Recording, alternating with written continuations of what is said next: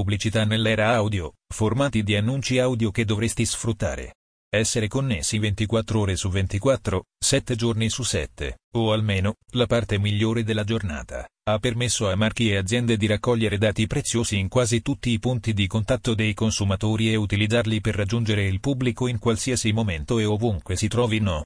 Mentre alcuni non hanno ancora sfruttato l'ampiezza delle possibilità aperte dalla connettività costante, resta il fatto. La pubblicità audio espande il concetto eludendo efficacemente l'esaurimento dello schermo e la saturazione visiva. Negli ultimi 2 anni, la pubblicità audio digitale è cresciuta di importanza grazie alla sua capacità di indirizzare gli utenti con vari formati di annunci audio che si adattano a vari contesti e situazioni, in particolare in situazioni in cui guardare uno schermo non è un'opzione. Probabilmente esiste un formato per ogni caso d'uso che consente una connessione più personalizzata e un maggiore impatto. Scegliere la giusta esperienza pubblicitaria. Tuttavia, ci sono alcune distinzioni tra i diversi annunci audio e il modo in cui si adattano contestualmente al flusso audio, motivo per cui abbiamo formati come annunci audio registrati. Questi sono i formati di annunci più comuni nel mondo dell'audio digitale. Come dice il titolo, gli annunci audio registrati contengono un creativo preregistrato e orientato al commercio che di solito viene parlato in un tono conversazionale al fine di creare una transizione graduale dal contenuto audio alla pubblicità. In quanto tali, migliorano le possibilità di raggiungere effettivamente il target di riferimento.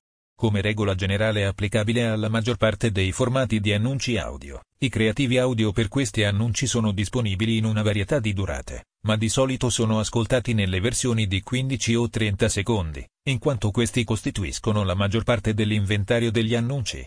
Ecco una demo di come questi annunci si integrano con contenuti audio, articoli audio, in questo caso, completa di posizionamenti pubblicitari multipli, prima, durante o dopo il contenuto. Annunci Display Companion. Oltre allo spot audio, i marchi possono anche utilizzare banner statici di accompagnamento cliccabili che presentano il logo di un marchio o un CTA, ad esempio, visualizzati durante la riproduzione dell'annuncio audio.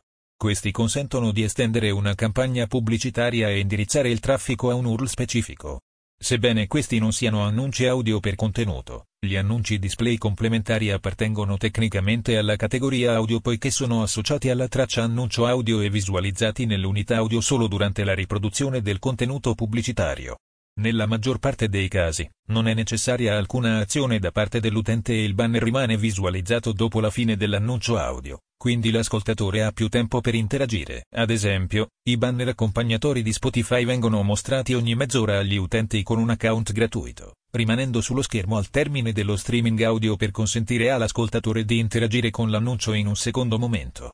Non è necessaria alcuna azione e l'esperienza di ascolto non viene interrotta poiché la riproduzione viene ripresa come prima dell'annuncio. Annunci nativi. Gli annunci audio nativi sono integrati in modo permanente nel contenuto senza, in genere, una lunghezza impostata. In un certo senso, essi sono una parte legittima del flusso audio in quanto la loro forma più frequente è un annuncio di sponsorizzazione, letto dall'host narratore del contenuto, che è quasi sempre un podcast, e talvolta seguito da un annuncio registrato, statico, o da un morso sonoro. Poiché dietro di loro c'è una voce familiare, gli ascoltatori tendono ad essere più abituati a questi annunci in quanto si fidano dell'host, creando un coinvolgimento positivo.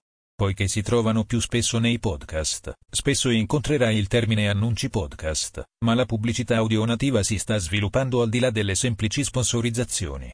Aziende come Gimlet si stanno avvicinando agli annunci podcast con l'obiettivo di rendere gli annunci creativi importanti per il pubblico, optando per narrazione intricata che si sente naturale e avvolto intorno a un particolare soggetto, contenuto, circostante. L'episodio qui sotto è un buon esempio come qualsiasi di un annuncio di sponsorizzazione e una spudorata autopromozione, sentirai, intorno al segno 1:44. Cialde pubblicitarie audio. Si tratta di un insieme di annunci registrati in una sequenza, un insieme uno per uno di 2 o più annunci all'interno dello stesso contenuto. Puoi considerarli come una di quelle pause commerciali alla radio o alla TV quando vengono riprodotti più spot pubblicitari, il principio è lo stesso. Audio premiato.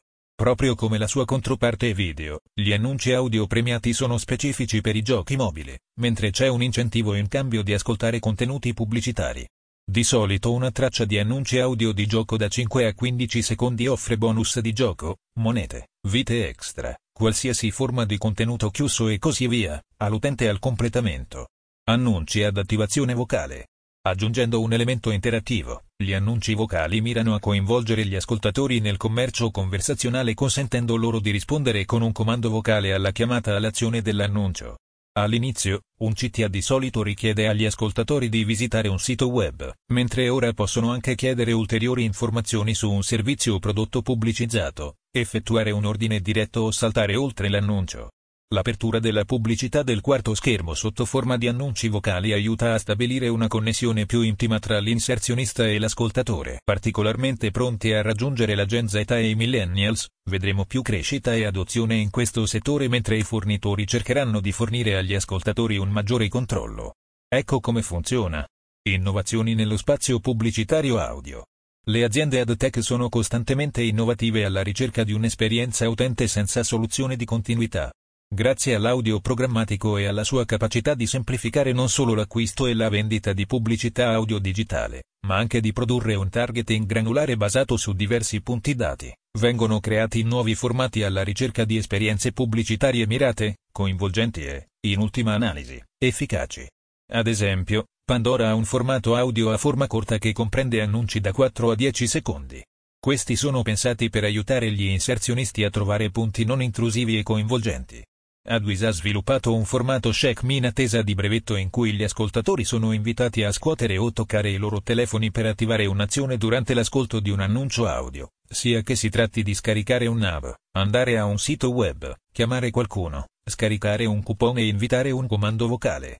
Noi di Trinity Audio stiamo lavorando a un nuovo prodotto chiamato Player X, il cui fascino principale è la possibilità di inserire un annuncio nel lettore stesso, consentendo un'integrazione nativa più immediata in un posizionamento premium. La possibilità di personalizzare completamente il giocatore fornisce una proposta di vendita più attraente rispetto al tradizionale banner compagno. La tecnologia pubblicitaria intelligente ha ampliato la portata del targeting. Oltre ai dati standard relativi alla demografia, al comportamento degli utenti, alla geolocalizzazione e agli interessi, ora puoi indirizzare il pubblico in base alla loro posizione o alle condizioni meteorologiche, ad esempio, all'ora del giorno o ai dispositivi con lo stesso indirizzo IP. Tutte queste varianti personalizzate servono a personalizzare la creatività audio per ogni ascoltatore e consegnare il messaggio giusto all'ascoltatore giusto al momento giusto. In termini di targeting, gli inserzionisti possono anche tracciare meglio la risposta alle loro campagne audio, rendendole uguali, se non superiori a causa della loro indipendenza dello schermo, ad altri formati digitali. Inoltre, alcuni fornitori consentono di aggiungere metriche su richiesta specifiche per monitorare i ROI degli annunci audio e lo stato di avanzamento di tali campagne al minimo dettaglio. Conclusione. La mancanza di dipendenza da uno schermo per trasmettere un messaggio è probabilmente il più grande vantaggio della pubblicità audio.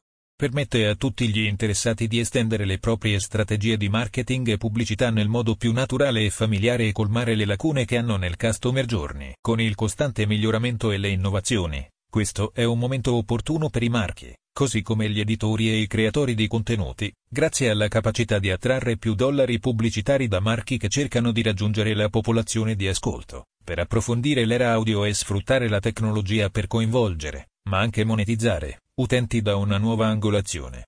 Il crescente livello di personalizzazione consente di personalizzare la messaggistica e distribuirla in un modo che il pubblico possa abbracciare e godere.